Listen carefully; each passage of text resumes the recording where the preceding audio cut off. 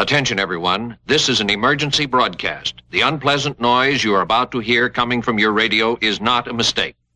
Please do not turn off your radio, but turn up the volume on your receiver as high as it can go, so that you can make the sound we broadcast as loud as possible. The monsters will now start attacking Tokyo.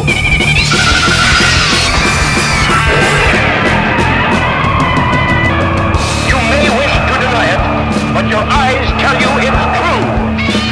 Shout! I'll turn up the sound so you can hear the monsters dueling to the death. And welcome to episode 122 of the Kaiju Cast, a bi-monthly podcast 100% dedicated to Godzilla and all of his rubber-suited foes. My name is Kyle, and this is our third episode for September 2014, and the Daikaiju discussion episode, where we will be discussing Godzilla X Megaguirus. My co-hosts for the evening are Brian Cook. Hello. Rachel Cook. Hi there. And Cindy Okimoto. Hello. Welcome back, Cindy. Thank you. Good to have you here. We don't have very much to cover, actually, aside from the discussion. I mean, we do have quite a bit of homework to cover. And, of course, we are going to watch the movie as well. But the news, if you want to hear news, listen to the last episode. We only have a couple things to talk about and so forth, which is cool, because that means less show prep for me. Let's go ahead and get started by kicking things off with Godzilla vs. Biolante's main title. Now, this one was recorded by an American group, actually, I believe, and it is something from the Monster Mania album. And we'll play that, and then we'll play another song, and then we'll come right back.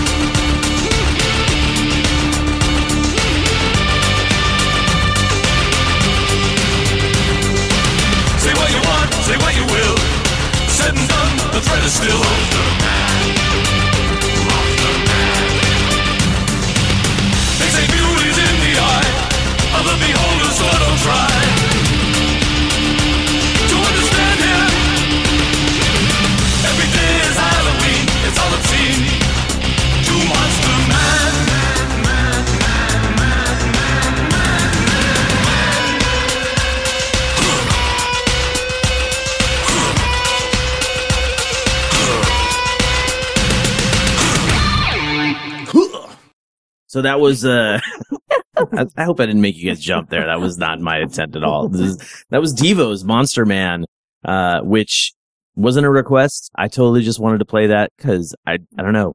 I really like it. Because Devo is awesome. And because Devo's awesome. And then we played, like I said before, the main titles to Godzilla vs. Biollante, and that was from the Monster Mania CD. So I'll have a link in the show notes to that on Amazon, I think. And that, of course, brings us to our Daikaiju discussion. Hey, I don't have it written down in front of me, so here we go. Once again, class, it's time for our Daikaiju discussions. Every month, the Kaiju Cast takes a look at one particular film from the giant monster landscape and tasks the listeners with submitting their thoughts, questions, and reviews for the following discussion episode. Thanks to an online tool, I have randomly assigned one movie to each month, ensuring that this podcast will keep going for a long, long time. Not too shabby. Well done. Someday I will have it completely memorized, maybe in another 4 or 5 years. So, but this month we are talking about Godzilla vs. Megaguirus, or as it was originally released in Japan, Godzilla X Megaguirus, the G Annihilation Strategy, which is Gojira X Megaguirus G Shometsu Sakusen. An interesting title. Reminds me of the title for Godzilla vs. Gigan. Yes. Earth Defense Directive, I believe. Yes. Something like that. Subtitle, yeah. Yeah, but this is an interesting movie because it's the second film in the Millennium series.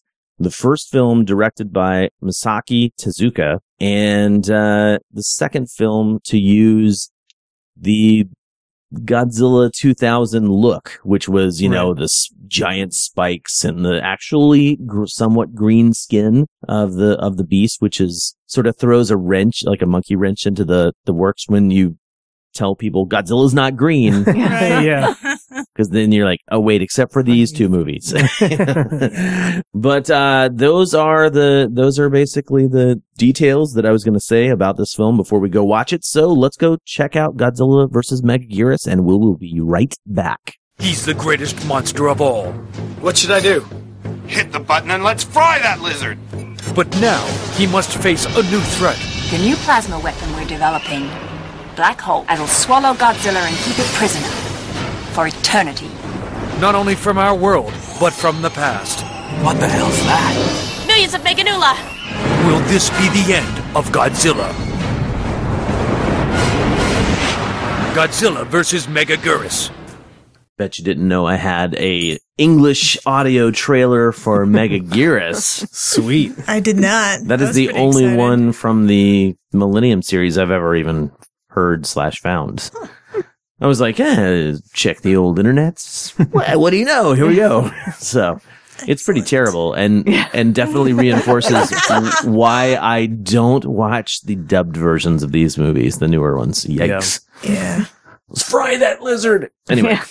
We watched the dub on the DVD the other day. Really? It's just a little bit, Uh-huh. just to compare like a couple scenes, and it was a really, really bad one. Yeah. All right, so we just finished watching Godzilla X Megaguirus. Now, I think, I can't remember if we mentioned this on the last episode, but X is how it was originally marketed as in Japan, which is another, term or allusion to versus. Mm-hmm. And I like it better. I consider it to be a little more true to the original nature of the Millennium series movies. But now everybody here had seen this film. Rachel was the most recent one to watch the which one? You said the dubbed. Well, we watched it subtitled. We watched the dub just for a couple scenes to get a taste. Okay. Right on. And I would imagine you preferred the subtitled version. Oh, most definitely. Yeah. I almost always do. But that dub was particularly bad when we were just curious and we'd switch it over and check it, and just awful.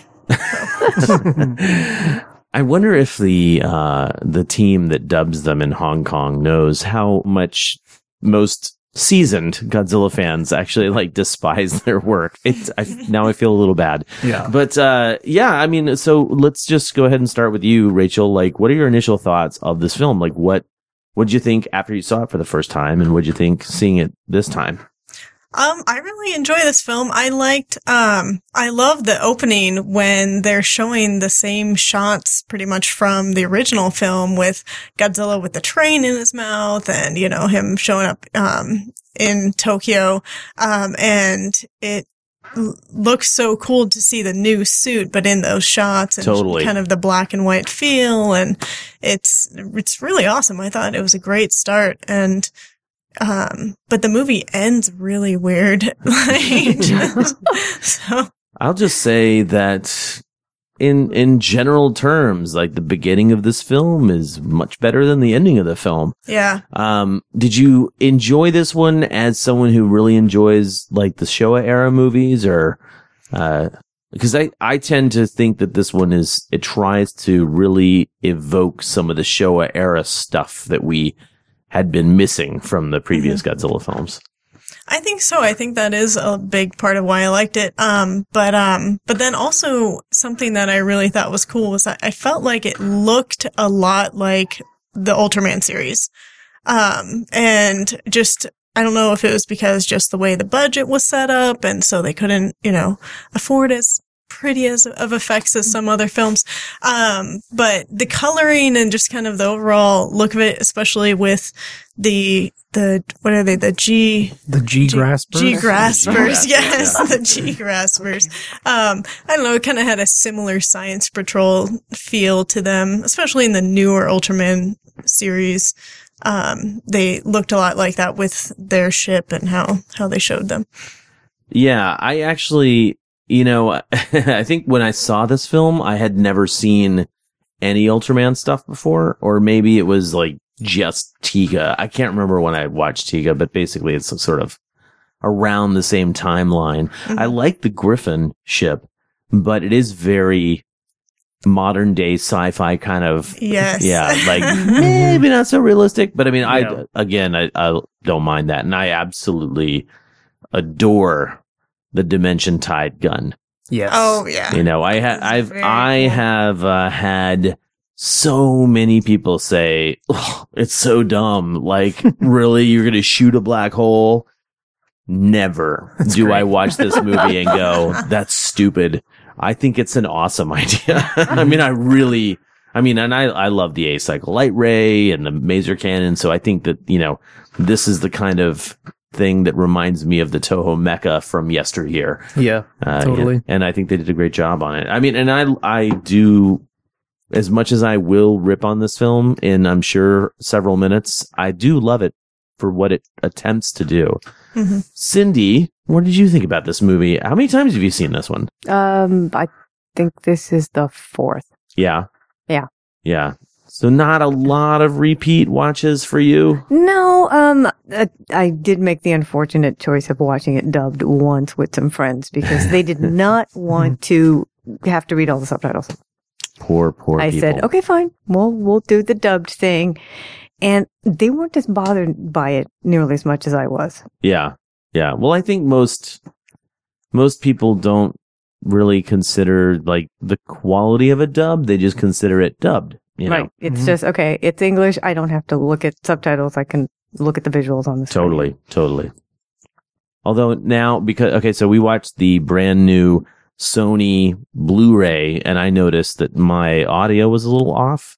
Actually, listeners, if you watch the Blu-ray and you notice that the audio was like off, please let me know because I have never seen or any mention, at least online, about that. So I would love to have the opportunity to trade that in for a perfectly synced version. But I might actually throw on the dub and watch it later and see if the same problem happens. So anyway, yeah. So I mean, when you saw this when it came out, right? Yeah. Like, because it was. You were on the same bootleg scene that I was, I'm sure. Oh my God. Right. I have a hilarious story, especially since Tiger's not in here, about this. And I know I told it before. I think I've told it on the podcast, but it was many years ago. When this movie came out on DVD in Japan, it was shortly available on the bootleg market. And I picked one up.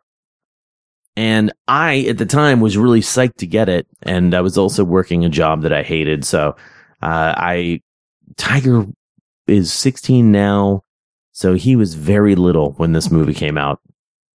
And I fell asleep watching it in front of the TV. He was awake, and I woke up to the sound of this. And I opened my eyes and I look, and he had opened the DVD player and taken my brand new DVD and was basically just had it on the ground, and he was moving it around like it was like a car. But it was just like scratching the crap out of the disc. And I was like, oh no! You know, I really wanted to keep my version. But yeah, it was, I should call him in there and get him to relive that memory through me. I'm sure he doesn't remember. I think he was probably like maybe 3 or less when that happened. Anyway, what about you, Brian? What do you think about Godzilla X Megaguirus? It's kind of a mixed bag. It's a decent movie, but I feel that the production values kind of come off really low. Like, Rachel, you were saying that you liked how it looked kind of like the Ultraman stuff, but for me, especially when the movie came out back in 2001? 2000, actually. December of 2000. Okay. I really thought that it looked cheap back then, and now that many years have gone by, I can appreciate what was there, and I dug it a lot more reevaluating it now than I did back in the day, because especially coming off Godzilla 2000, which I was a big fan of, this one was a bit of a letdown, but like I said, now I kind of appreciate it. So interesting. So the way I feel about this film, sort of my initial thoughts are that I'd say maybe 70% of the film I really love. And it's not a chronological 70. Like, so you could go through and I could almost have like a pros and cons and go, oh, that was awesome. That was awesome. Ew, no, then change that, you know, and just kind of go through and have a pretty much a 70-30 split, I think. We were talking last night about this film, and I said that it almost felt like they shot it in chronological order, because it's really very tight and very good, and the effects are you can at least appreciate the effort that went into the effects all the way until when Megaguirus's final form-ish is born, and then it's almost like, well, we ran out of money, so now the rest of this has to go on the cheap, which is not exactly true, but like, watching it again tonight, which is the first time I've seen it in probably about 3 years, I would say that Megaguirus really is a valiant effort, especially by Tezuka and the special effects team that he had working with him. You know, they did a great job for what they were trying to do, and really, if you could go back in time and just start the process over again, maybe not make the deadline December release, maybe release it the following year. I'm not sure why Toho sort of felt that they had to release a movie every year for the Millennium series, because clearly when you have like a break of a year or two, you can get a lot accomplished in that time. Like Biollante looked fantastic, after a couple of year break, and even King Ghidorah was lauded for its special effects at the time, and you know, I just really want to like Megaguirus more than I do, but it does actually have so many elements that I love in Toho movies: the mecha, the science fiction, the monsters, and some fantastic monster shots, which we'll, I'm sure, get to in a minute. There was a question, maybe not a question, but a what if that I said, like, what if to these guys, what if that kid did not take the egg? What if he had just left it right there in the forest in Osaka, right? What would have happened? Now, see, in my imagination, the Megaguirus eggs were part of the reason why Tokyo floods. Yeah. Even though we're given no on-screen information like that at all. So I would imagine that they would flood the forest to grow more eggs. But again, we're not given any information as to why Tokyo is flooded and if that is caused by the Megaguirus. It's kind of implied that it is, but... Well, if you think about it in terms of the flooding in Shibuya, it was because he put that egg into the sewer system, Mm-hmm. whereas it was just sitting out in the open. Now, what about you, Rachel? Like, what was your what if scenario? If you have one, if you don't have one, no big deal. But like, if you have one, my thought is that, okay, it seemed to me that the egg needed the water from the sewer system to hatch all of the meganeulons. Mm-hmm. So, there is, I guess, a possibility if it is in the forest, if it rained, it still could have happened. Yeah. And it would have been a bunch of forest bugs, and it could have been a whole different scenario. Whole different movie. Godzilla X Megaguirus X cicadas. Yes, exactly. But I guess there's the possibility too that maybe because it didn't have access to the water and it just sat in the forest, maybe none of it would have happened. Yeah. Yeah.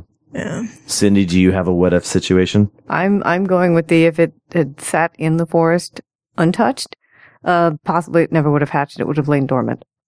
All right. Until someone else came along, found it, took it to the city, and ended up dropping it in the sewer. I think my what if situation was very similar, but I'd also like to step one past that and say, sure, the kid takes the egg, but instead of taking it with him to Tokyo for no reason, he contacts, because he clearly has the ability to contact the G-Graspers. Yeah. He just contacts them immediately and says, look what I found in the forest. They kill it. The end. They could just focus on Godzilla. That's what I would have said. But, then that wouldn't make for such an entertaining film. But I do love things about this film. Do you guys want to talk about the negatives, or do you want to talk about the positives first? I think there's a lot of each, I think. Yeah. All right, let's talk about the positives. Let's keep it positive for now. Brian, what were some of your favorite parts of this film? All of the effect scenes of Godzilla in the city stuff, all that stuff was great. All the effects of him, like, especially in the intro, going through cities and we see it, like, from a low camera angle looking up. I thought that all looked great. I'm really, really, really impressed by the scene, where Godzilla's on the island and he gets swarmed by the dragonflies and he has to, like, rub against the mountain to get him off and everything. That is really, really cool and reminds me of kind of like Ibara, like the South Sea Godzilla movies. It really kind of was a throwback to that, and I love that. Especially rewatching the movie, that really struck me as like, that's a really impressive and cool scene. I really love that scene. Mm-hmm. It's a great build up, right? You've got the intro stuff, which it's flawed because it's older. Mm-hmm. And also I think there were probably some budgetary problems and the miniature work isn't really, really awesome, but like seriously, for a freshman, effort from Tezuka, I thought it was awesome. This intro. And, I remember the first time I saw it, I was kind of blown away by how they brought the action to the heroes in, running through the streets with rocket launchers. Mm-hmm. Oh, so dangerous and so cool. And they lasted quite a bit. I thought, they didn't just get wiped out all at once. They were sort of like scattering all around to break his attention. That was good stuff. And then of course the scene on the island, really just even from the point where they're getting Godzilla, they're trying to lure him to the island, from that until like the time he leaves, it's just awesome. Yeah, like such a good really scene. Good. Yeah. Probably, and that was one of the ones that we voted on, that people were voting on, is the Meganeuron swarm on the island. Yeah. But very cool. Unfortunately didn't break the top 10 in the panel. Rachel, what were some of your favorite parts of this film? I really like Godzilla's suit in this film. Yeah. I think it's awesome. I know it's a little over the top with the massive purple fins there, spikes, and they're really big, but I think it's rad. My absolute favorite scene in this film is when, what's her name? The main character girl, the Major, when she lands when she gets up onto Godzilla in the water. Yes. She's in the ocean, and that was going to be my favorite part. is so rad. Brian and I, even after watching that movie the other day, we looked up some behind the scenes footage, or not footage, but pictures. Of that set piece with Godzilla's back with his spikes and everything that she crawled up onto. But even though some of the effects work isn't perfect when they're pulling back and they're showing her on Godzilla, it's not ideal. But for the most part, it works really well, and you don't see that in other Godzilla films. So it's very Shadow of the Colossus. Yeah. When did Shadow of the Colossus come out? 2005. So this is a game that explain that for people who might not play that or have a PlayStation or understand what that game is. Shadow of the Colossus was a PlayStation 2 and then a PlayStation 3 game where you basically run around fighting giant monsters. You climb up on them, you climb all over their bodies, and you try to stab weak spots in a very video game fashion. They have glowing weak spots on their bodies, and you stab them. So the object of the game is basically you crawling around what is basically kaiju for the entire time. It's if you're a kaiju fan, you should totally check out Shadow of the Colossus. Yeah. I mean, I've seen like, you showed me the game at your place, and I unfortunately don't have any kind of PlayStation thing, so I can't play it. You'll have to borrow it. I will let you borrow it, and you can play through the whole thing. So. Well, I definitely want to check it out and a little bit more than, just kind of like casually over an evening. Oh, yeah, look at that game. But it's that scene where she climbs up on Godzilla's spines. I mean, this is another one of the reasons that this movie really does work as a Godzilla film, is it tries to do things that haven't been done before. It also ties them into things that we have seen before, and that's just, I really respect what they were doing with this film. And up to a certain point, of course. Cindy, what were some of your favorite things from this film? The introduction was different because usually you do not get that kind of intro into any Godzilla film. You don't have that big intro and then the credits roll in. And the black and white was great because that brought you from the very beginning all the way up through the present, and it ties everything together. And I also loved that when she was crawling on his back, because when they pulled back, you see how small she is, and then you get the scale of the spine. You're thinking, oh my God, this woman is either incredibly brave or incredibly crazy. A little bit of column A, a little bit of column B. Yeah. Oh, man. Seriously. Like, I know that the effects are dated from that particular scene, and things don't match up to make it seem as realistic, but like doing that, suspending your disbelief, watching that particular moment, it's really impressive that they did that. And, I do love how you see her on the spine or on the scales of Godzilla, and it pulls back, and it was almost like, like shots that were stitched together. Yeah. And just everything from when it pulls back to his face roaring and turning his head, it's just so rad. Yeah. And that moment when he turns, that's such a like you say, it's a little janky in the middle, but like once you get to either end of that, oh man, both those shots back to back look so cool. Yeah.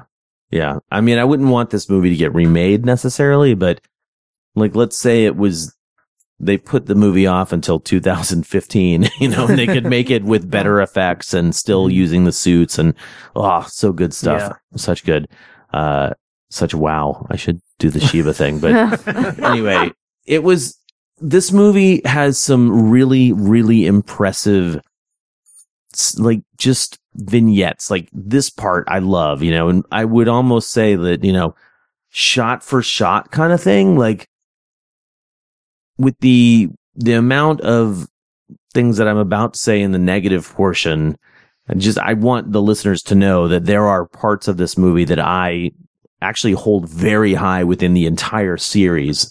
And they're all what you guys touched on, the Major holding on to Godzilla, the Meganeuron swarm on the island. I mean, even stuff like, sure, Shibuya floods, and you've got to deal with that in your own mind. like don't think about it. But the guy's going down the street, I guess, on the water, and then you hear the music, and and they turn, and there's just like that side of the building is just completely covered in the mega neurons, and they're just like, they start shooting at them, and the effects are a little wonky because they're not perfect. But man, they tried really hard. And it's impressive. It's a really good, I mean, it's solid, absolutely solid. So, if you can suspend the disbelief and check your problems at the door kind of thing, then it's something that if you can get through that, it's really enjoyable. Yeah. And the movie just has too many of those to name in this one particular section of this review. So let's go ahead and move on to the things we didn't like, things that really fell flat, that kind of stuff. I'm just going to go ahead and start that off. So I love Masaki Tezuka's efforts. Like, as we've said on the podcast before, Megaguirus, then Mechagodzilla, and then Tokyo SOS. It's like every single one was improving. And of course, that means that his first attempt here at Megaguirus, there's some things that really fall flat. His characterization, I actually think, is better in this film than it is in Mechagodzilla and Tokyo SOS, like the actual character development and so forth. But the biggest problem I have with this film and with Tezuka's direction is that the bad guy in the film, whose name I totally said I was going to look up earlier, but there's the guy who's in charge of the Science Institute, or the G Grasper. He was also in Final Wars as a Planet X guy. Yes, that's right. He Masato, I'm guessing it's Eve. Okay. It's EV. It's EVE. So Eve is how I would say that in English, but I'm sure it's not Eve. Anyway, that guy's character, which is Motohiko Sugiura, I just never felt that he was bad or good. The only times he was really even like emoting was when the Dimension Tide wasn't firing. Like, it's like every other scene with him, he just could have been a cardboard cutout, like puppet or something like that. It was really kind of disappointing to the story. It's because it's a great story. It's a great idea that this guy has been shilling Japan and just like slowly trying to use like the kinds of energy that Godzilla is attracted to, but like on the surface, he's like, oh no, we're trying new things. Just it's such, who would have done really well in that? 1960s Kenji Sahara, right? Yes, he would have been. I mean, that's like the same kind of thing that not the same thing really, but like he could have played that character from Mothra versus Godzilla in this film. It would have been great, Yeah. And there are other things that I really just am bummed about. Megaguirus, the final form of Megaguirus, it's beautiful, right? The actual monster itself looks great. The implementation was terrible. And you guys know I can't stand the does it float or does it fly kind of thing that we have going on in the Heisei era. And Megaguirus, I think, did worse than those Heisei era movies. And I wish they had picked one, like either do the supersonic speed with the wings flapping or just have it float. Yeah. So when they animate the wings flapping really fast, it's so uneven because it looks right at the beginning. Like in the first scene that you see it happens and it's like, oh, well, that's how it should look from now on. And they never really go back to that idea. It's really strange. Yeah. It's a weird, I don't know why they did it that way. I mean, maybe that was because they actually didn't know how to do it when they started filming or something. But, thank God they improved, because Mothra in Tokyo SOS is the best ever. Like the way the wings flap in that movie, I was like, finally, finally they've got it right. So what about you, Cindy? What's something you didn't care for in this film? Well, there's a couple times where, you said suspension of disbelief. Yeah. Right at the beginning with the, hello, we're going to do that little quote magic trick of his with the curry powder and the rice, and we put the bowl over it, and bingo, we've got a spoonful of curry and rice, and it's all cooked, and the children are amazed. They come in and they realize, oh, look, there's like miniature micro robots and a microwave that cooks it. And my first response was, how come the little miniature robots aren't being fried by the microwaves? And you said suspension of disbelief. Did I say that like 17 times during the movie? Probably. Probably, yeah. Yeah, there's some things that's just like, your brain goes, okay, I know this is a monster movie, but what's up with that? Totally. What about you, Rachel? This is kind of, I think it was bad for the film, like just a bizarre way they did it, but there's parts of it that I think are awesome. So it is a negative overall, but also positive, we'll say. Okay. So what it is that the most terrifying horror scene in the middle of the movie, or towards the beginning of the movie, I guess it is, when the the Mega Nulon form? Yeah. That, the random guys like, you go get the beer and I'm going to go over here and I'm got my headphones on and I'm listening to music and smoking. And then somebody comes up, the Mega Nulon comes up and like attacks him, and it's horrific and disgusting and just so out of the blue, it feels like. We're like, oh my God. And then the girl shows up and she's grabbing the disgusting headphones and you just think, what the heck is going on? It just seems really just intense for this movie compared to the rest of it. It's just like, whoa, is that what this movie's going to do? Yeah. But they don't really return to that kind of horror, I guess you could say. Definitely the most violent scene in any Godzilla film, right? Yeah. Oh, wow. And so I totally agree with you. It's just really, it's almost out of place. It's not even almost out of place. It's absolutely out of place. Yeah. And I think that was one of those things when the movie came out.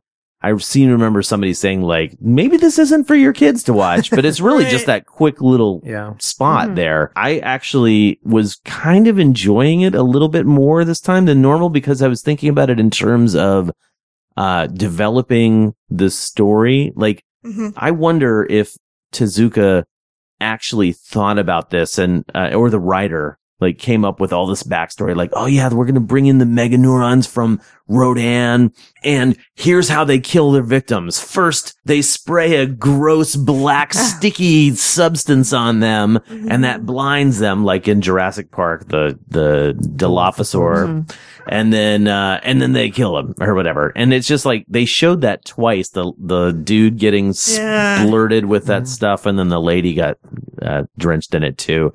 And again, like they never explained what it was. I mean, the scientist, which the paleontologist, I could do without him too, but yeah. I mean, he has me up until the point where he goes, oh, yeah, and they're so aggressive. Extreme. And then another time he says like, the Megaguirus was the top predator or whatever. He said like for centuries or something like that. Like it was unbeatable. And I'm like, how do you know that? You don't know that. It's just like kind of, I had to suspend my disbelief. Yes. Yeah. But yeah, so violent, that scene. Yeah. What about you, dude? What bugs you? Well, one of my biggest complaints is in the battle sequence, there is this weird slow motion, like this weird stuttery. The stuttered cameras, and looks like someone did that on an actual VHS video camera. That weird stuttery is so bad and distracting. But I mean, the fight kind of goes away from that, and then it doesn't go back to being that bad again. But for those moments where it is that stuttery, I'm just like, oh, this is a terrible way to set up the final battle of a Godzilla movie. Now, are you talking about the Megaguirus view of Godzilla? Because that's what I always assumed that was. I never thought about that. Yeah. I never thought that was his point of view. I think that was Megaguirus's. Okay. Literally, you're looking through the eyes of Megaguirus there, which is why it's that step thing. Now, technically speaking, I believe what they did is something similar to shooting in, like, instead of 24 frames per second, shooting in 12 frames per second, and then playing it out at 24 frames per second, so it sort of does that stepped thing. I mean, I know I've seen that in a million kung fu movies when they are like, well, no, this needs to be in slow motion, And so they do the opposite. But, I honestly feel that, like I said before, like once Megaguirus in her final form is born, the movie kind of Yeah. unfortunately. But once Megaguirus actually gets destroyed, I actually love the ending of the film, like except for the weird shots. Yeah. Those still frames are very odd. Anyway, let's close out our discussion here. Oh, the one thing I did want to say, it's great to see Toho bringing back classic actors again. We hadn't seen that since 1995. You had Akira Takarada because some of those guys were coming into the Heisei era. Mm-hmm. You've seen it more recently, Brian. Were there any classic Toho actors in Godzilla 2000? I don't think so. No, Yeah. So it was nice to see Yuriko Hoshi, who was the photographer in Mothra vs. Godzilla and the reporter in Ghidorah the Three-Headed Monster. So it's nice to see her back. And of course, Susumu Kurobe, who played Hayata, and the mustachioed henchman in Ghidorah the Three-Headed Monster. It's nice to see him in there for a second as well. Now, final thoughts. Would you show this to a kaiju newbie? Do you think this movie has any sort of lasting power as an entry in the Godzilla series? Go, Brian. I would not show it to a newbie. But it is incredibly interesting to look at because it is kind of like the practice run for this director who went on to do 2 very good Godzilla movies afterward. So it is kind of like a practice Godzilla movie in a lot of ways. So it's interesting to look at in that regard, but it is kind of a flawed movie overall. Definitely. I wonder what Toho thought of Tezuka after this film was finished. I mean, they clearly liked him enough to bring him back for the next 2 films. So, and I checked the budget, which we talked about before. The budget for Godzilla 2000 and Godzilla vs. Megaguirus is identical. Interesting. Oh, wow. Interesting. I believe this is the last movie. Ooh, I should look this up before I say it because I hate saying wrong things. I believe this is the last Godzilla film in the next couple of years to not have, it was just a standalone film because GMK had a Hamtaro cartoon attached to it, and so did Tokyo Mechagodzilla, SOS. and I think Tokyo SOS did as well. I don't think Final Wars did, but let's not talk about that. So, Rachel, what about you? I agree with Brian. I don't think I'd show it to a kaiju newbie. But overall, I think there's a lot of parts that are really a lot of fun and solid, and I enjoyed. And so I think it does have a good lasting effect as far as, the kaiju movies go. I think it's something that is fun to revisit and check out, and it's definitely a lot of parts that are really worth it. Awesome. Yeah, I agree with that. What about you, Cindy? Final thoughts? I would actually show this if you could double bill it with Godzilla 2000 first. Interesting. To have a bunch of people up and go, hey, we're going to watch 2 Godzilla movies, show them 2000 first, and then show them this one. But I would see if I could force them to watch it subtitled and not dubbed. Right. Okay, before we move on to my final thoughts, Brian and Rachel, because you watched Godzilla 2000 recently, which one do you think holds up better as an entire film? Not because, as we were saying, Megaguirus has a lot of really great stuff, and it has a lot of really stuff. But Godzilla 2000, it's been a long time since I've seen it, so I'm counting on you to tell me which one is better. Oh, 2000 by a long 2000 shot. Is better? I'm a big fan of Godzilla 2000. I really was taken in by the characters, and I thought the effects looked really neat. I think it's a much better film than this one. You don't have to agree with your husband, Rachel. Well, I can't really have a truly valid opinion because I've only watched, Brian showed me some clips of Godzilla 2000 recently. You didn't watch the whole thing. I didn't watch the whole thing recently. So okay. I can't really say a true opinion on that. I kind of thought you were going to say you couldn't give a true opinion on that because Brian wouldn't let you. But, yeah, right. Oh, can we please briefly talk about how creepy the what's his name? Kudo was. Like, dude, she's not into you. Like, oh my gosh, yes. Leave it alone. Wow. If that movie came out today, people would be like, stalker alert. Yeah. Trying way too hard. Because when he says, no, let me fire the gun. Like, I said it in the movie, MS-33K style, but it's like, no, let me fire the Dimension Tide because I need something to lord over Sujimori's character after she's saved, so I could be like, hey, aren't you in love with me now? I saved your life, Oh. Ignore that I made a digital version of you on my computer. Oh my god, it's so really weird. So creepy. Yeah. Adorable. I do love how that guy was like, he says, yeah, Kiriko-chan. Wait, the major? Yeah.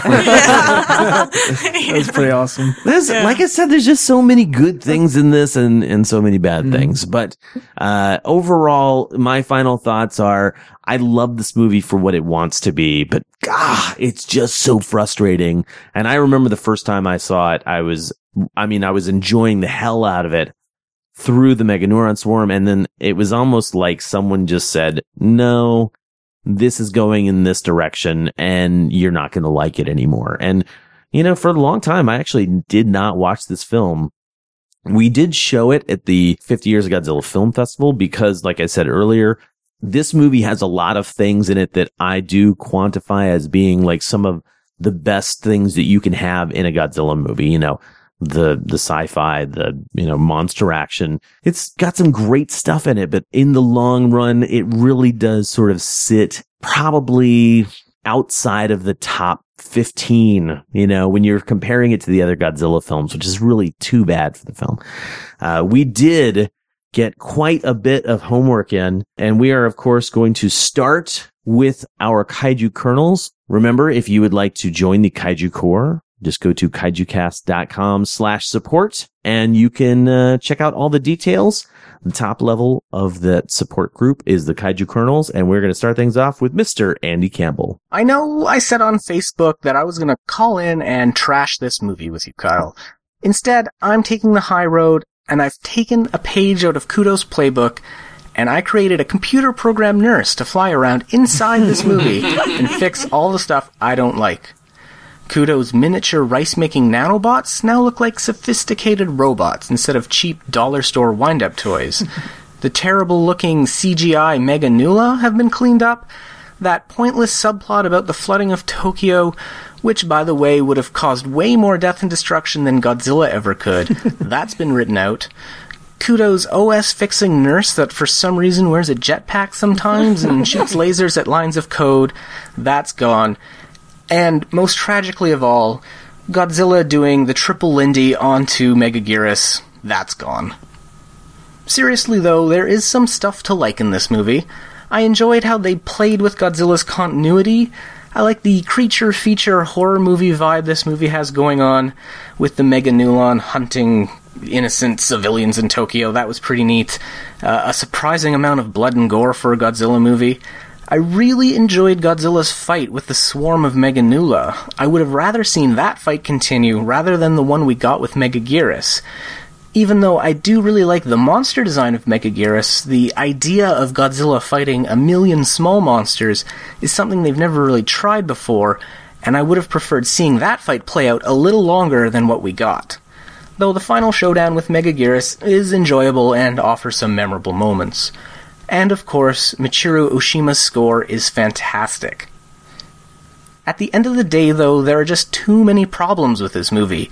The plot holes, the cheap-looking miniatures, Kudo's stupid inventions, and the numerous facepalm-inducing moments make this movie one I can't recommend to anyone other than seasoned Godzilla fans. And if I can push up my nerd glasses for just a minute here, when they're testing the Dimension Tide black hole gun, why are they wearing sunglasses? It's a black hole. It absorbs light. It doesn't emit any. They would see nothing. They would see literally a black hole. That's why they call it a black hole. All right. That was Andy from Kaiju 101 schooling us a little bit, just like he does on his podcast. By the way, check out Kaiju 101 if you have not done so. Fantastic podcast by Mr. Campbell. We also got one in from Mr. Benjamin Erickson. I think many people consider Godzilla vs. Megaguirus to be typical of the missteps the Millennium movies made. Having watched this movie, while that is a point I cannot deny outright, I have a somewhat more positive view. Right from the get-go, I liked how this movie created its own alternate timeline. Sure, it wasn't as cool as the one developed for the then upcoming Kiryu movies, but it was still neat to see a modern Godzilla in a classic era. Furthermore, the plot, involving exotic energy sources, black hole firing satellites, and time-displaced prehistoric arthropods, was enough to keep me entertained. Speaking of which, I am a fan of Megaguirus. I know many consider it a knockoff Batra with a little legion thrown in for measure, but I find merit in the monster. First, I like how the Meganulon were brought back from the original Rodan film and incorporated into the Megaguirus life cycle. Secondly, I like how the kaiju is a big reference to the ancient griffin flies from the Paleozoic, namely Meganeura, who lived 300 million years ago in the Carboniferous period. On a related note, it always gets me, during that scene where the scientist is explaining what Megaguirus was, how sure he was about its ecological dominance. I mean, once there was a time when there was a major contention whether T-Rex was a hunter or not, so it must be a very complete fossil record of Megaguirus for him to make that kind of assumption, I guess. Anyways, I digress. In terms of the human cast, while they weren't all super engaging, I did like our male protagonist, Kudo. I can see how he may come across as a little goofy at times, but I like the levity he brought to the movie. The only thing I didn't really get about him was his seeming attraction to Captain Sujimori. I mean, I'm sure she's a nice lady and all, but I didn't really buy it. Going back to the special effects side of things, I will admit they were a mixed bag. Generally, the shot involved water, such as when Sujimori was getting up close and personal with Godzilla, or when Godzilla was making landfall. It looked great, but when it involved things being airborne, the illusion faltered. The Griffin never really looked dynamic, Megaguirus only looked cool when its wings were blurred, and there was when Godzilla himself became airborne. I mean, I like the attempt to add more physicality to a kaiju battle with a body slam, but it was just not shot really well, so it looked weird. And so, despite ending on some negative notes, I still find this movie entertaining, and despite having to watch this movie for homework, it didn't really feel as such. All right, and we have one more. Steven, a brand new member to the Kaiju Corps.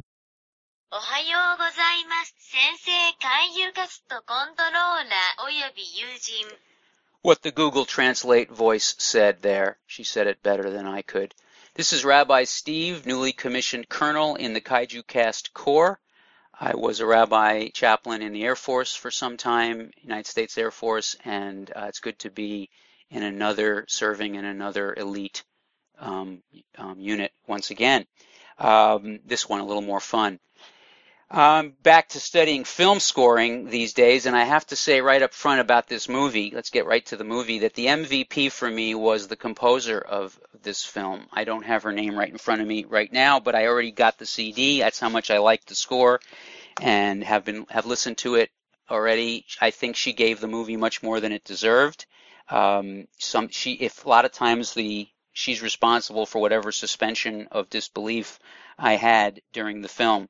The human element is so important for me in these films, and I really wasn't that into most of the human characters. First of all, there were way too many little subplots trying to tie them together. This is one of those classic film problems where they just try to do too much in too short time.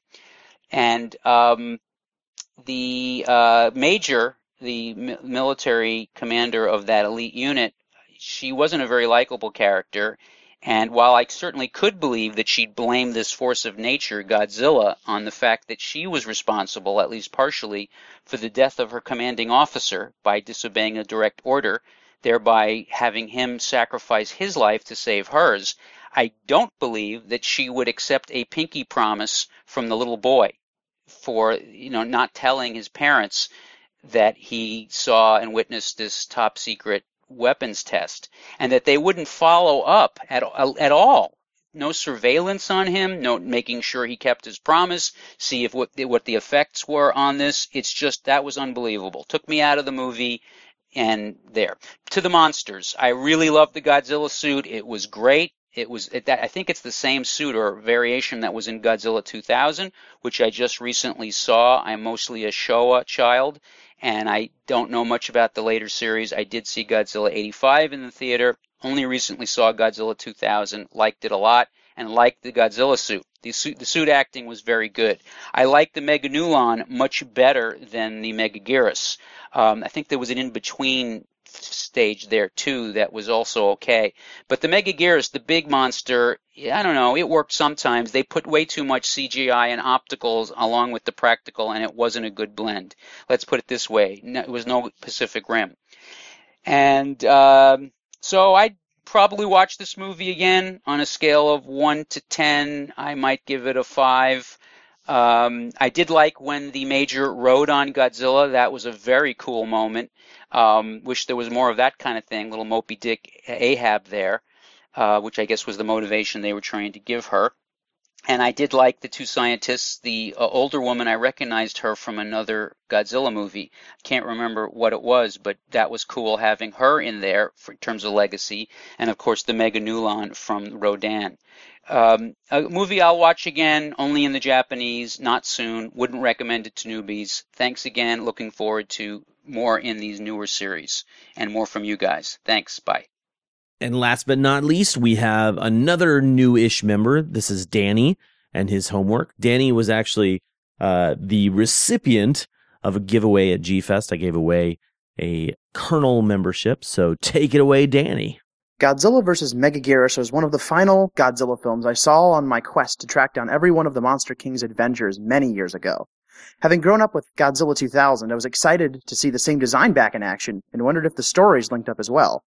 Sadly, that didn't turn out to be the case, as Megaguirus launched the Millennium-era obsession with creating direct sequels to the original 1954 film, but with a few elements tweaked.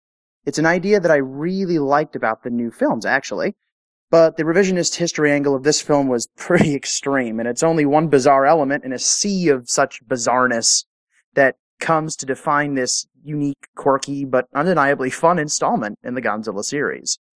The film, which was director Masaaki Tezuka's first installment in the franchise, has flashes of brilliance and a peculiar charm about it, but these great moments are somewhat weighed down by the sloppiness and unusual story elements that we find in the film. The aforementioned revised timeline is a cool idea, but ultimately has little impact on the overall story, and was executed better in the following Millennium films. The story itself is actually very clever in places and fun throughout, with one of the greatest delights being the concept of the G-Graspers. Although not fully fleshed out and seriously lacking characterization, their organization comes off as a Godzilla version of an Ultra series Science Patrol-like organization, and it's a fun idea to see in a Godzilla film. The characters that populate the film, although cliched, are fun and likable, and the actors play their parts well. One pleasant surprise was the return of Showa Godzilla actress Yuriko Hoshi, my personal favorite Godzilla actress, and wouldn't you know it, she's still beautiful 36 years after her last G film. For quite a while after seeing it, I actually didn't know it was her playing the role until I saw Megaguirus on one of her acting resumes, and I was like, holy cow, that's her? This movie just got 10 times more awesome. On the monster side of things, the return of Meganulon, last seen eviscerating miners in Rodan, is really a great idea, as this film finally allows the creatures to shine and go through their complete life cycle. The Meganula's attack on Godzilla is a highlight of the Millennium series as a whole, really, but Megaguirus' first wiry appearance, not so much. Seriously, how did that get into the final cut? Was the director or the editor drunk on sake? We may never know. Despite the issues in the film, it has a number of very positive points, one being the fact that for once, almost all the fights and major effects scenes take place in broad daylight. It's a very bright film in general due to this, and the visuals are punctuated by what I believe is the film's best aspect, Michiru Oshima's incredible score. Her work in the series is second only to Ifukube, in my opinion. And although she too would improve in her following 2 G scores, she knocks it out of the park here. In the end, Godzilla vs. Megaguirus is an undeniably flawed film, but despite those flaws, it's one of the most fun entrances in the series, and definitely one of the most fun of the recent installments, Heisei and Millennium. There's plenty to enjoy, and in the end, that's what watching a Godzilla film is all about, right? 3.5 Dimension Tides out of 5. And there you have it. That is our Kaiju Colonels who have sent in their homework. We have our regular scheduled homework right now, and we're going to start things off with Chris. Chris says that, of course, Godzilla vs. Megaguirus is not a shining star in the series, but does, in actuality, have a lot of good qualities. The Megaguirus design, for example, being one of them.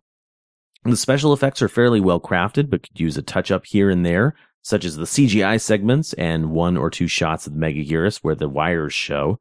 Other than that, however, this Godzilla suit is performed well by Tsutomu Kitagawa and looks quite powerful. The miniatures are a joy to behold.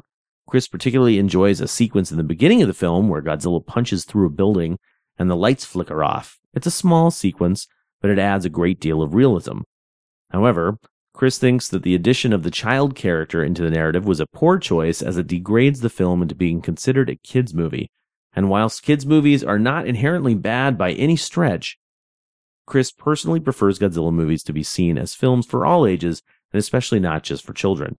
Equally, the trend of forgetting every film, bar the original, already seems like a poor narrative choice, despite being only the second film of the Millennium era to employ it.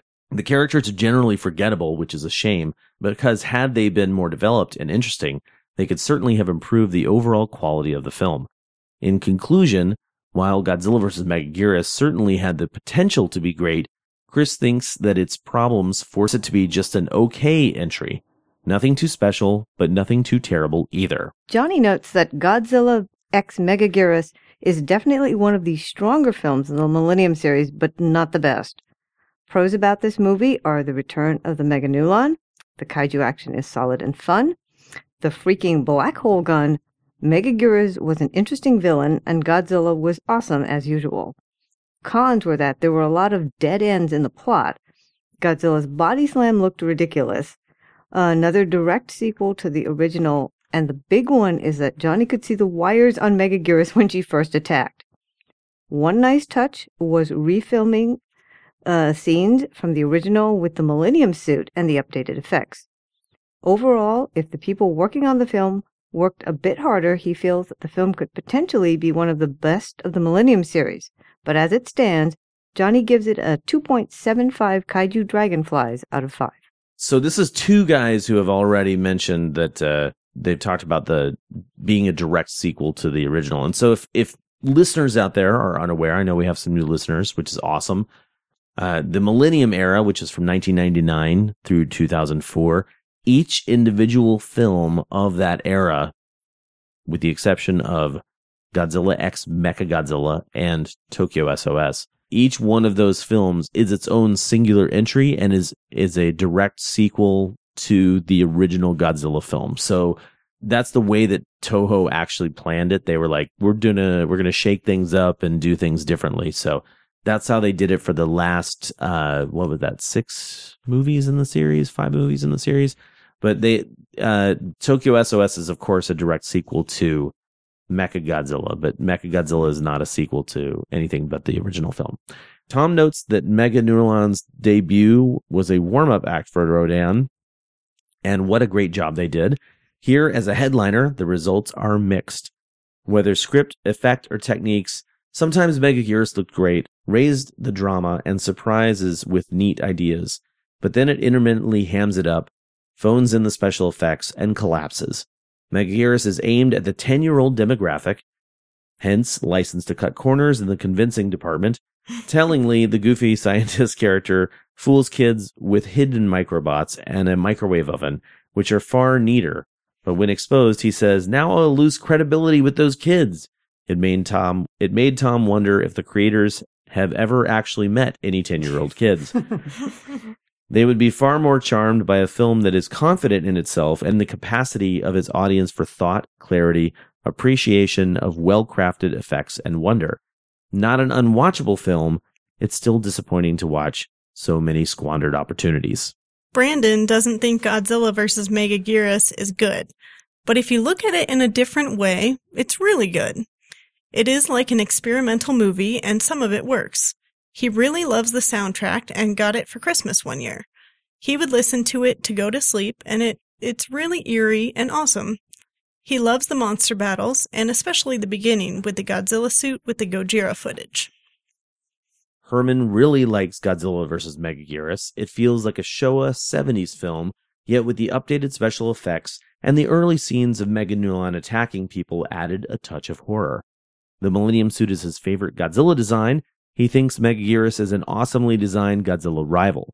Megaguirus has formidable melee weapons like the 2 menacing pincher claws like Ebira's and that huge stinger. Having been stung by 3 wasps at once, the thought of a kaiju with a stinger is indeed threatening. While Herman does understand the criticisms that Megaguirus' flying effects were rather pathetic, it just never bothered him enough to hamper his enjoyment of the film. The battle between Godzilla and Megaguirus was very entertaining. It was inventive that they gave a function to the Millennium Godzilla, larger, sharper, more jagged dorsal plates that could be used as a weapon, which Herman thought was pretty cool. He also dug how Godzilla bit and crushed Megaguirus' stinger. By no means is it any masterpiece, but he does think it's much better than it usually gets credit for. Just a fun, entertaining Godzilla adventure. It's not his first choice, but Herman would be okay with showing it to a new kaiju fan. Daniel had low expectations going into Godzilla vs. Megaguirus due to its consistently negative reviews from fans. He was pleasantly surprised by its human cast, particularly the lead protagonist. Maybe he's a sucker for revenge stories, but her personal disdain for Godzilla really carried the movie for Daniel.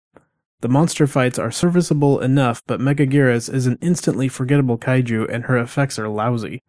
Godzilla is badass as always, no complaints to be had there.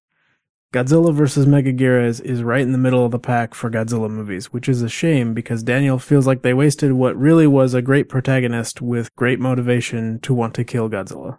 Final rating, 5 out of 10 black hole guns. It has been a while since Jamie has seen this movie, and it's really quite interesting to look back at this period of Godzilla films, especially after watching the 2014 film, as they were starting to integrate more CGI elements.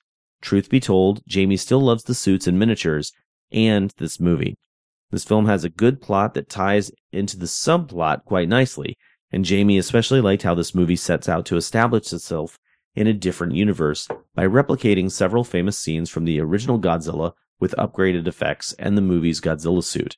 The use of smaller, more mobile units to try and lure Godzilla away from the science research facility was a good change, instead of just more planes and tanks.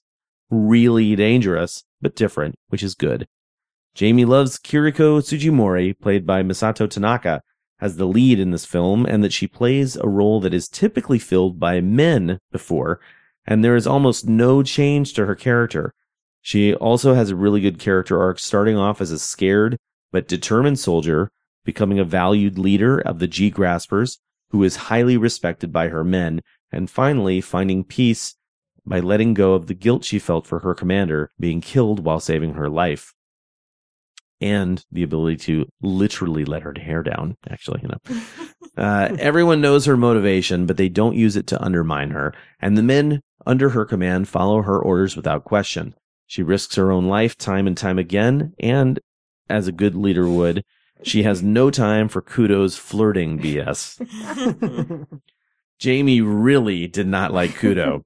He's insensitive, loud, annoying, and constantly flirts with Kiriko when she has no interest in him. Jamie also really loves this Godzilla suit design. Yes, even with the little pink on the dorsal fins. Although he once heard that the size of the said fins made the suit that much harder on suit actor Tom Kitagawa. Jamie loved his performance as Godzilla, giving the Big G more of an animalistic feeling in how he reacts to the world about it, such as when it was smashing itself against the rocks to dislodge the smaller Meganulon. The design of Megaguirus was really cool, reminiscent of an offshoot of Mothra in a sense. He asks if we found watching the two kaiju fighting to be somewhat comedic. It wasn't on the level of the Showa series. No, giant flying drop kicks, but we had Megaguirus playing hide and seek with the Big G using its super speed. It smiled when it dropped that giant cube on Godzilla's head, and the bonking of its claws on Godzilla's head, and of course, Godzilla's body slam. It just felt like they were going for a more funny, Showa-inspired fight scene. Taking a moment to talk about the music, it's hard to imagine a Godzilla film without Akira Ifukube's classic stylings, but Michiro Oshima delivers the goods. When Jamie hears her central theme for Godzilla in the Millennium series, it feels like it belongs to Godzilla, and he believes that this movie, along with the Mechagodzillas to follow after, really showcased her talents. She was definitely a worthy successor of Akira Ifukube. That is something I totally forgot to mention. When I saw this film, I was blown away at how awesome the soundtrack was. Mm-hmm. And even watching it now, just that soundtrack, her score, does a fantastic job of getting me excited for the film. Yeah. That's tremendous. It's almost better than the movie itself. It is. Yeah, it is. John recently watched G versus Megaguirus, and although it's not the best G film, it was still enjoyable. It has aliens from another dimension, a black hole, and cool scientific equipment that we are used to from the older sci-fi films. Things that stood out for John were Godzilla's bright yellow/orange fins. He really liked the change from the bright bluish fins we're used to seeing when he fires up his atomic breath. He's seen this film a few times, and at first it seemed weird when the camera action speeds up and slows down during parts of the fight scene. But the more he sees the film, the more he likes it. It gave this movie distinction. Godzilla bites Mega's tail, and we have a pause. The scene makes this G movie unique. Chris G did not like this movie at first and couldn't believe that the G Graspers were using handheld rocket launchers to fight Godzilla. Really? Those rockets just tickle the king of the monsters. He would think that by now the G Graspers would know that those little rockets barely have an effect on Godzilla. But after that scene, he started enjoying the film and found the story to be campy but creative. Godzilla looked menacing, and the underwater model scenes looked fantastic. The Meganula/Megaguirus monsters were creepy, and Chris was impressed that the wings of the Megaguirus could slice buildings in half. The sound effects were unique as well. When Godzilla was fighting Megaguirus, it sounded like breaking of twigs or dry branches. He had to laugh when Godzilla bit off Megaguirus' stinger, because it sounded like Godzilla took a bite out of a nacho chip. Chris thought that shooting the monster fight scenes in a staggered slow-motion style wasn't really necessary. The end scene with Kudo and Major Sugimori was weird, and he didn't quite get it, but overall, he liked the film. Not one of his favorites, but he would recommend it to another kaiju fan.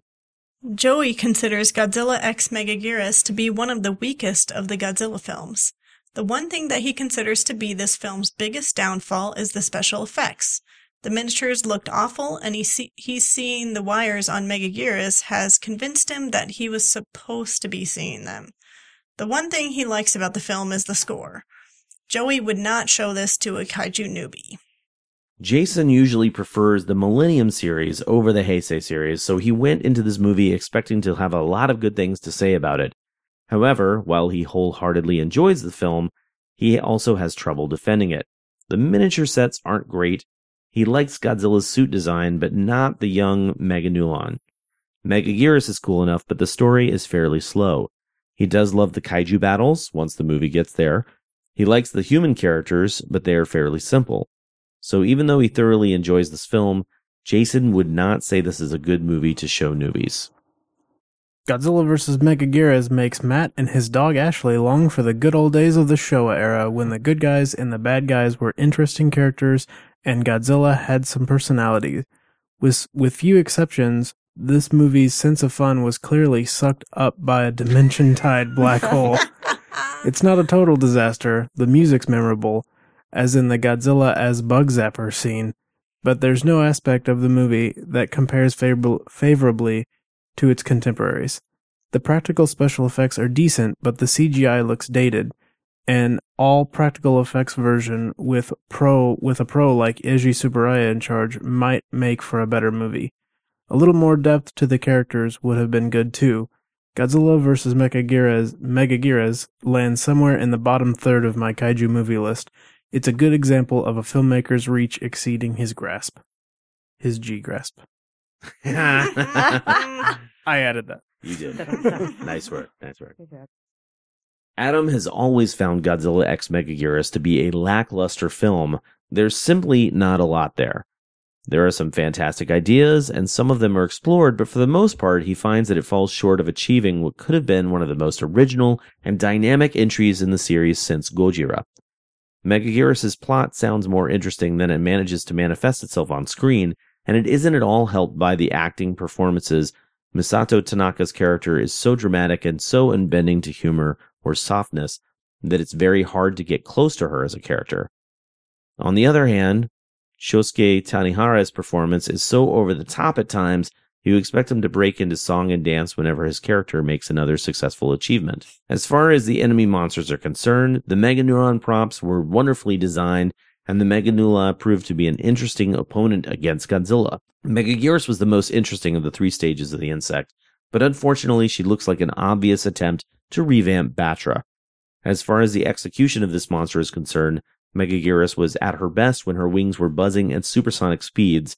This increased the realism of the creature by adding what appeared to be an acceptable amount of lift. When her wings weren't flying at high speeds, however, her flight was unrealistic and reminiscent of the flight woes that plagued the Heisei era. This film did excel in Godzilla matte effects. They were pretty flawless for the most part, and really gave the illusion of a gigantic monster swimming towards Tokyo. Another noteworthy special effect triumph is the Meganula. Even though there were many dozen in a scene at once, none of them were deprived an ample amount of realism. Michiro Oshima's score made up for what the movie lacked in visual atmosphere. The score is reminiscent of Akira Ifukube's themes while adding a modern touch. Godzilla's theme is an earworm, most definitely, but one that is highly doubtful to become obnoxious. The music wasn't without its grimmest moments. The final battle between Godzilla and Megaguirus has one of the odder themes in the movie. Godzilla x Megaguirus G Annihilation Strategy, maybe not the greatest Godzilla movie ever. Dan thinks that Godzilla vs. Megaguirus is a good Godzilla movie. The plot harkens back to the original movie where Godzilla is a natural force of destruction wreaking havoc in Japan. The Godzilla costume is much improved through small tweaks to the one used in Godzilla 2000. This Godzilla has a sinister saurian nature that is a good companion to his role as a force of destruction. The monster action wavers between good and okay. Megaguirus itself is a cool design but lackluster in execution. The swarms of smaller foes were pleasantly reminiscent of the aggregate forms in Godzilla vs. Destroyer. The human cast was on an acceptable level for a Godzilla movie, and the only real standout was the female lead, whose sense of duty and hatred seemed genuine. The sense of tension and danger are constantly looming in the background of the movie, whether from Godzilla himself or the other monster or even malfunctioning equipment. Overall, Godzilla vs. Megaguirus is a good romp in the playground of kaiju movies.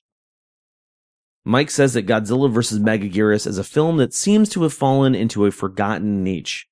It's sandwiched between the subpar Godzilla 2000 and the much-lauded GMK, and as a result is often glossed over.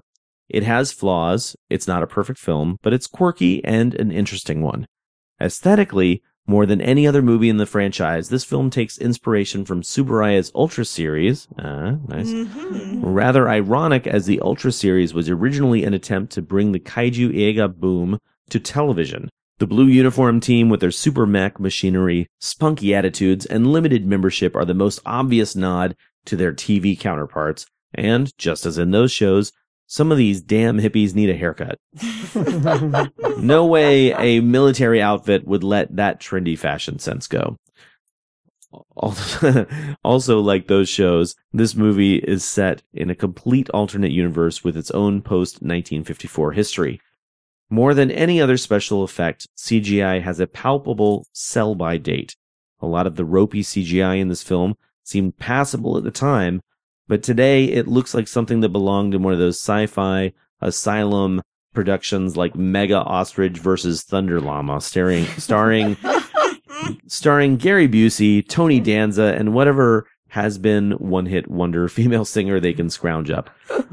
Thankfully, the suitmation and miniatures save it, although the miniatures often look exactly like miniatures and would never be mistaken for the real thing. For an insect monster, Megaguirus had a decidedly reptilian mouth, sometimes it looked more like a dragon than a dragonfly, and that strobe camera effect in the final battle, what was up with that? Camera epilepsy aside, Mike enjoyed the final confrontation between Godzilla and Megaguirus. Not sure why so many had a problem with that. And of course, the island battle between Godzilla and the Meganeuron is the film's highlight. I think that might be the problem with it, is that the film's highlight really happens in the middle of the film. Yeah. Mike sees shades of Godzilla raids again with a token white-coated paleontologist regurgitating intensely detailed knowledge about Megaguirus and Meganeuron that he by no rights should have known. He also thought it was odd that the kids were so disappointed at the film's beginning to discover that the spoon of curry rice was being made by miniature robots. Dude, miniature robots. Wow. That, yeah, like he agrees with us. Wow, that was a weird scene to roll credits on. And after that, you get the first post-credits scene in the Godzilla series history. Megaguirus tried a lot of new things and wasn't always successful, but Mike is glad it exists. It's still better than a lot of the Heisei films that made more money. Paul writes in to say that Godzilla vs. Megaguirus, despite its numerous flaws, including a script highly derivative of other kaiju movies, is a very entertaining film. While the Queen Megaguirus was a bit underwhelming, the adult Meganula swarm was quite impressive on screen. A lot of people diss this movie, and Steven gets why. He also doesn't care. Well, maybe a little. He likes it. It has never ceased to entertain him, even upon repeated viewings. And there are a lot of movies he cannot say that about. All right, so there you go. That was our Daikaiju discussion for Godzilla X Megaguirus. Thank you to everybody who sent in their homework. Thank you to our colonels for sending in their audio homework. That was awesome. Mm-hmm. And are you guys wondering what next month's movie is? Yes. The movie for October 2014 is Dogora, the Space Monster. Oh, sweet. Yeah, and I think we're going to do the same thing. We're probably going to watch it earlier, so we'll probably have to do that on the 25th, which means that I'm going to need all the homework sent in by October 22nd. October 22nd is the deadline. Make sure you get your homework sent in before the 22nd. If you want to send your homework, make sure you send that in through the contact form on the KaijuCast website. And because we talked so much about Michiru Oshima's score before we move into our very brief amount of news, I think what we're going to do is we are going to play Godzilla X Megaguirus by Michiru Oshima.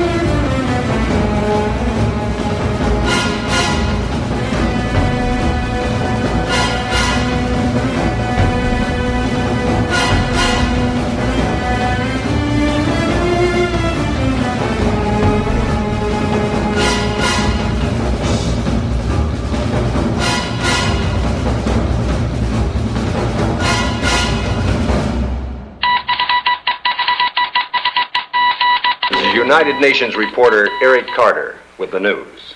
The world is stunned to discover that prehistoric creatures exist in the 20th century.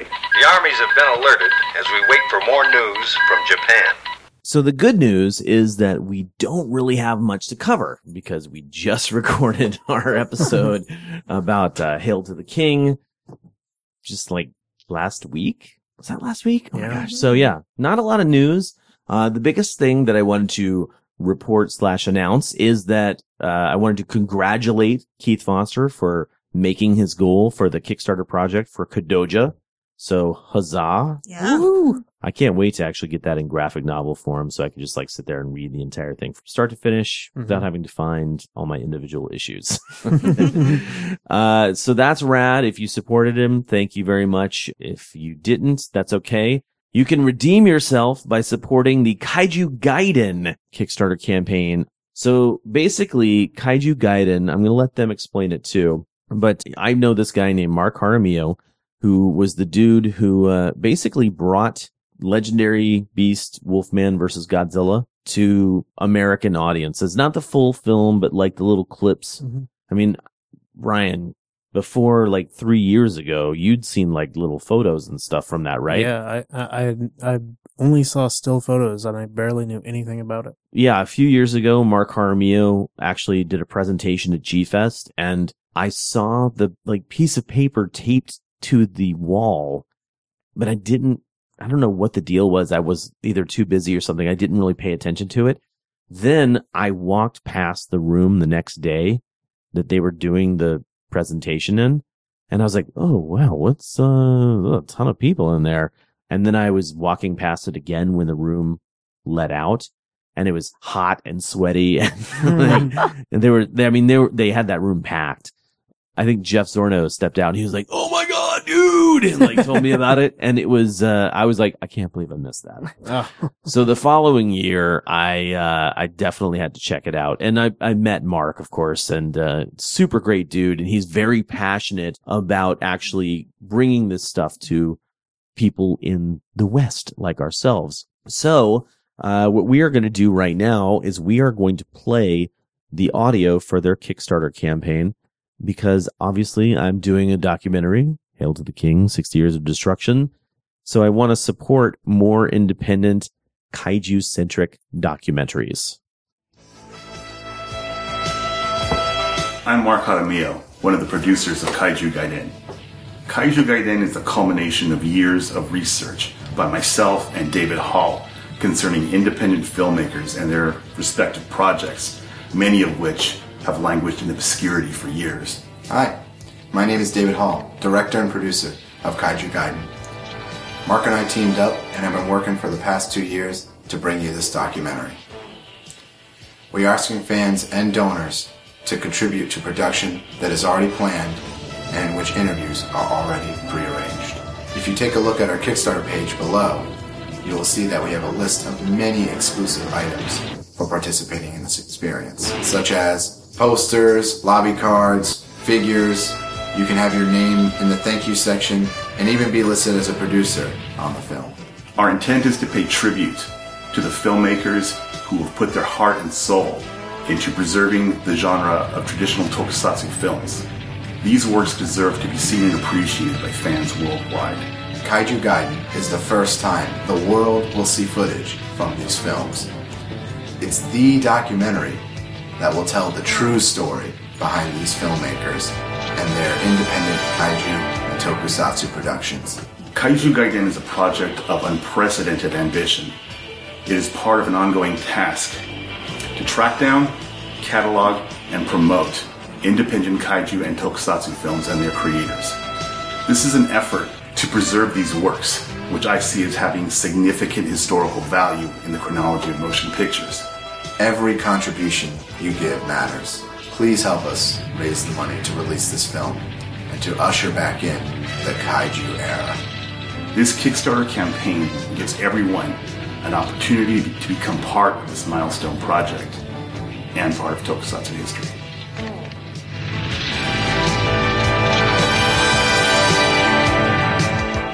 So there you go. Straight from the mouths of the dudes who are doing this. Not only have these guys tracked down Shizuo Nakajima, he's the guy who directed Wolfman vs. Godzilla, and that movie is literally still being made, actually. So they're still working on it like decades after it was produced. But like, man, the footage looks fantastic. I mean, they built their own 62 Godzilla suit, and oh man, so cool. Anyway. They tracked him down. Obviously, they're talking to Shinpei Hayashiya, who is the director of Gamera 4. We talked to him in our documentary. And they've found a Daimajin movie and a Atragon movie. Seriously, like looks cool. Really cool. I went to their panel at G-Fest and it was like super awesome to see. I wish I could remember the name of it. They have footage from a movie that I've never seen before, but I've seen model kits from I think this company called Nito. Not sure. Don't quote me on that, but it was really interesting to see the actual footage from back in the day. It seems really cool. So their Kickstarter campaign, as of tonight's recording, has 44 days to go. Hopefully we'll get funded by November 12th, 2014. So I really want to support them and I really want to see this get done. And, if you supported the Kaiju Cast Kickstarter, I really am very happy that made it. Clearly we're still working on our documentary. But definitely consider supporting Kaiju Gaiden because that is going to be awesome. That's really it for our news. Not really too much. I mean, Catastrophic Events is the exact same as the last episode. Go to Chiller Theater. That's happening the 24th through the 26th in New Jersey. I'll put a link in the show notes to that as well. We're just going to close up the show right now, finish it all. So if you found the Kaiju Cast through iTunes or some other podcast directory, make sure you point your web browser to kaijucast.com and see everything that we're about. We've got our episode list, the Daikaiju discussion schedule, every episode we've done, all the links to our social media networks like Facebook, Tumblr, Twitter, Instagram, even YouTube. We've, of course, got the commentaries. Monster Music Monday happens every Monday. And, big thanks to everybody who sent in their homework. Big thanks to these guys who are sitting in front of me, Cindy, Rachel, and Brian for coming over and helping me out. We are going to close the show out with one final song. And you, Brian, suggested Masaru Sato. So we have chosen a song from, and I don't think I've ever played this on the podcast before. This one is from Son of Godzilla, as it's known here in the States. This one is called Snowflakes on the Southern Sea. We will see you next month for an episode which might actually have the Kaiju Gaiden guys in it. So fingers crossed there. Nice. But we will see you for the next episode. Jamata.